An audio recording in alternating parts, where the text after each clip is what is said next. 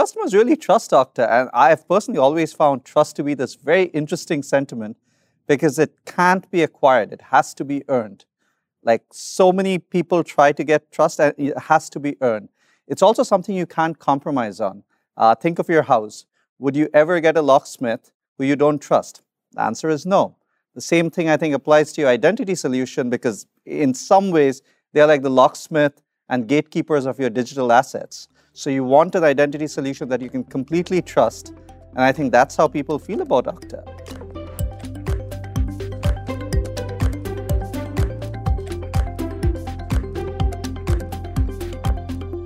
Today, we are joined by Sagnik Nandy, CTO and President of Technology at Okta, the world's #1 identity platform.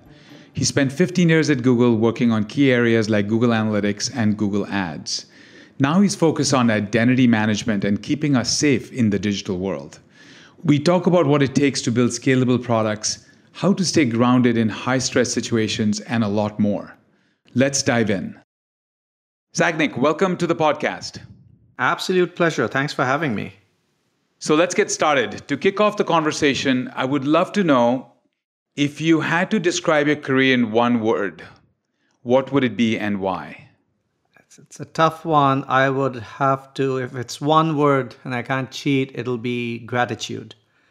I feel when I look back and whatever little I managed to do, the problems I got to work on, the kind of impact it had, and the people I got to work with, and some amazing technology, all of these far exceed what I ever thought. Like when I was graduating and started my professional career, I had no idea that I'll get to do what I did in these aspects. And more than anything, multiple people over the years helped me grow, mentored me, took chances with me when they had absolutely no reason to. I keep asking many of them, like, why did you do that? And it still amazes me. I've been very, very grateful to have these wonderful people take their chances on me, mentor me, help me when I stumbled. I can't help but feel anything other than gratitude for everything. That's awesome. Love the way you phrased it and the thought behind it. So after getting your PhD at San Diego, you were an engineer and you joined a little company called Google. What was the company like when you first joined? And then secondly, what made you stay at Google for 15 years? When I joined Google, it felt like the largest small company. And when I left Google, it felt like the smallest large company. And what I mean by that is when I joined Google, it felt like I'm still going to school and being paid a lot more for it.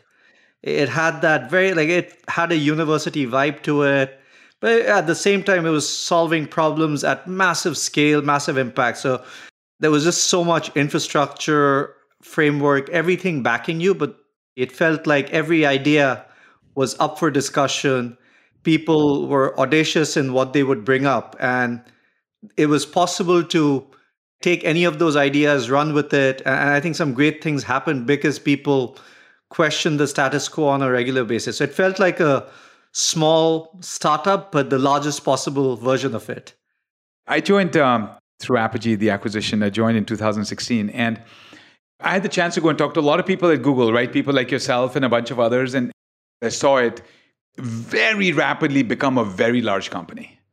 Like very rapidly. It seems like at the beginning of my tenure, I still saw a bunch of small company kinds of things, like the number of decisions, the number of people making decisions was still very small. And then all of a sudden, it's still a phenomenal company, and it's done so much for the world, right? Hopefully for the universe, right? And so tell me why you decided to stay for this long. What did you get out of it? As an engineer at heart, it was an amazing place to be. Like 4 things happened simultaneously, which I really enjoyed.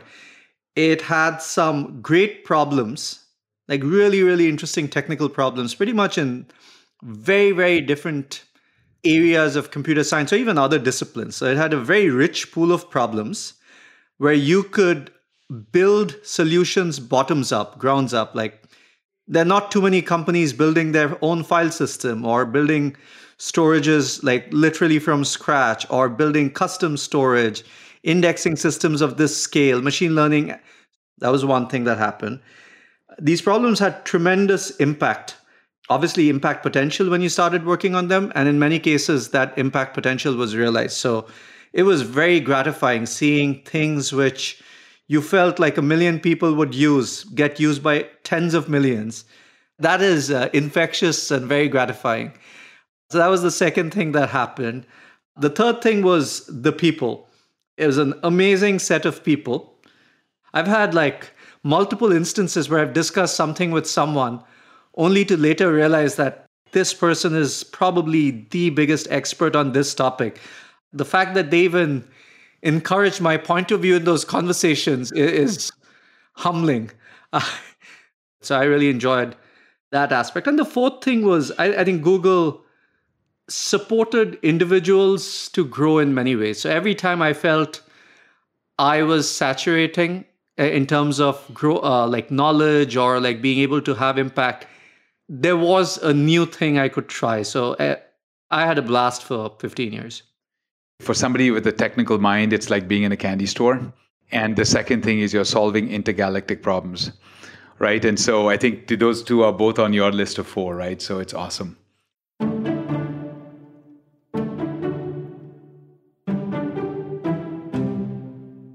After Google, you moved to Okta, you're the CTO and the president of technology. What prompted the change?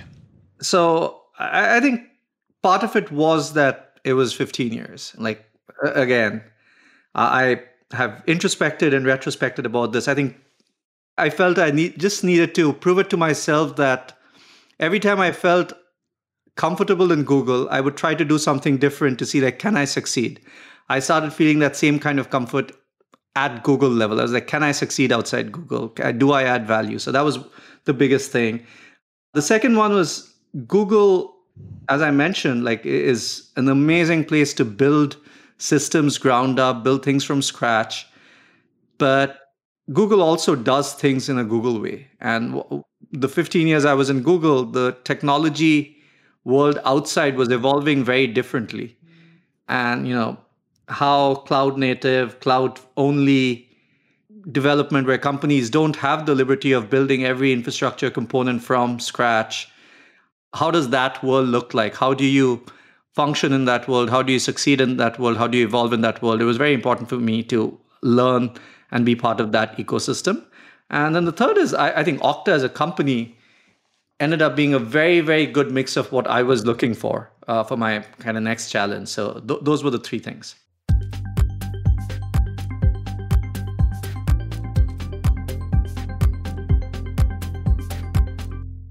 You're a pro at building scalable products, right? What do you think is the one key mistake that people make when they're building scalable products? I think they don't proactively think about growth and scale and sustainability. There are 2 phases in any product or company. One is when they're trying to figure out, will we be successful? And at that point, investing in the future growth scale seems premature. And then you become successful, and then you no longer have the liberty of pausing, because like everything you need at that point, you needed it yesterday. So there's this almost regular tussle of like, at one point it's not worth planning, and at one point it might be a little too late. So proactively planning to sustainably grow for the future, I think, is a fine balance, a very important thing. A lot of people look back and say that, if we knew everything we know now, we would have designed a very different system. But what's also funny is they know that they have that information at that point and they still don't do anything about it because they're like, it's too late. And then 2 years later, they're having a very similar conversation. They're like, 2 years back would have been a good time to act on some of those things. So that's one thing. The other, which happens as almost a result of this, is no one builds systems for deprecation, or like anytime you replace a massive system, it's a painful endeavor. But finally, when you build it, there's still that confidence that, now I figured it all out. This won't need to happen a second time, a third time, a fourth time. So no one builds systems keeping in mind that those systems have to eventually make way.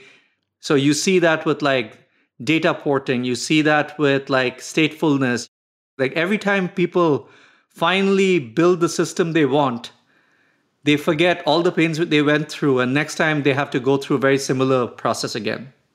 That's awesome. I want to double click on sustainably growing, right? Because you're in a high stress situation, right? You're dealing with privacy, security, where time is critical for you and your customers.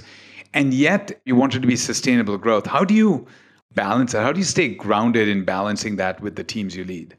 Yeah, so that was actually one of the things I really enjoyed about Okta. I personally love things where a lot of times people face problems and they try to choose between two extreme trade-offs. And I think the best solutions that emerge are ones that don't make it a trade-off, but manage to achieve best of both worlds. So classic would be oftentimes when people think about privacy in the identity space, they feel like one way to make things more secure is make it more cumbersome, like for the user, like make it difficult. So they often trade off usability with security. And they're like, okay, we can make systems more secure, but it becomes more painful for the customers. But I love the fact that Okta was, we can make best of both worlds. You can make it seamless. You can make it delightful while making it more secure. It's doing both that creates very interesting problems and keeps at least me grounded. Can we move faster without compromising on quality? Can we plan for the future while not giving up like immediate needs? It's possible, but it's interesting and challenging. Very much so, right? One of our values at DataStax is execute thoughtfully with speed. That trade-off is not an easy one to make, whether it's you, whether it's me, whether it's an IC, it doesn't matter, right? It is just a hard thing to make. And sometimes I feel like one should be prescriptive on it, and sometimes we are, but other times you actually just want to be directional and let the individual make the decision on how fast they want to go versus how thoughtful they want to be. Because I think there is a way to do both. Yeah, I think some of the things we always try is it's important to make mistakes. Any culture which makes it hard or a taboo to fail, I think over time stops growing. So we obviously want to learn from every possible ounce of experience around us, but you sometimes have to try things, fail, and learn from it. Like failing is fine. Not learning from failing is a bad thing. So I think you have to create that, both that setup and that safety. That's one thing. The other is to really bring in diversity of thought and experiences. Like even now, like one of the things I have benefited over the years and I'm trying to do is bring differing point of views, like pair someone who's been in the company for a very long time with someone who's been in the company for 3 months. And create a setup where one doesn't feel intimidated by the other, or one doesn't feel like they don't have a voice in the discussion. If you can create the dynamics where all thoughts are brought to the table, new ideas are explored, but also old ideas and learnings are respected, you get a good mix. It's very, very easy to say that and hard to strike that right balance. But when it happens, it's magical. It is magical, for sure.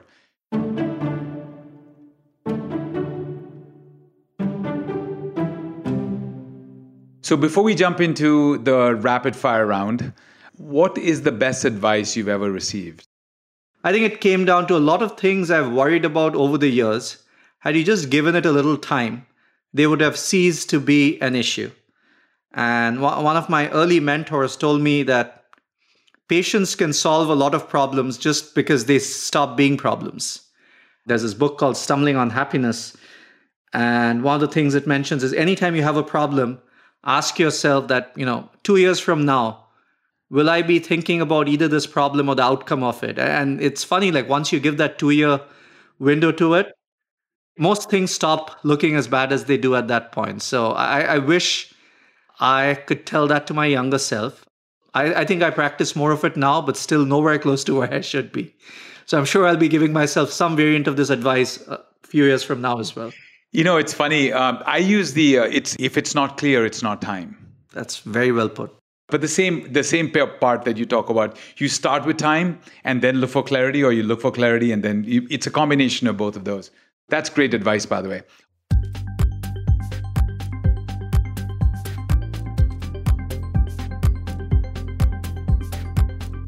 All right. This is the rapid fire. I'm going to ask you a few questions. I want you to say the first word or phrase that comes to mind. So let's go. What's one item besides your phone that you always carry with you? Probably my wedding band. It's awesome. What is your favorite song on your playlist? Right now, my kids have taken control over any music. So right now they are playing We Don't Talk About Bruno nonstop. All right. That's great. What's your favorite comfort meal? Tikka masala and kulcha. Awesome. How do you decompress after a long day? Either reading or watching some show. What show? My wife and I, we are avid thriller buffs. So any kind, like the one we are watching right now, it's called Death in Paradise. It's a detective show, but it keeps changing. That's awesome. Inspiration can come in many ways, right? So this is a two-part question. Who has inspired you the most and what has inspired you the most? It has to be my parents. I've been blessed with parents who put their children above everything else. And I think my sister and I benefited tremendously from that. In terms of what inspires me, the realization that there's just so much to learn at any given time, I find it very inspiring. This is awesome. That was a lot of fun. I really appreciate you making time to come and hang out with us. Oh, thank you so much. Absolute pleasure. I really enjoyed this. Thank you so much for tuning in to the Inspired Execution podcast. If you enjoyed today's episode, please like and subscribe. We have many more phenomenal guests and inspiring stories to come, so be sure to join us next time.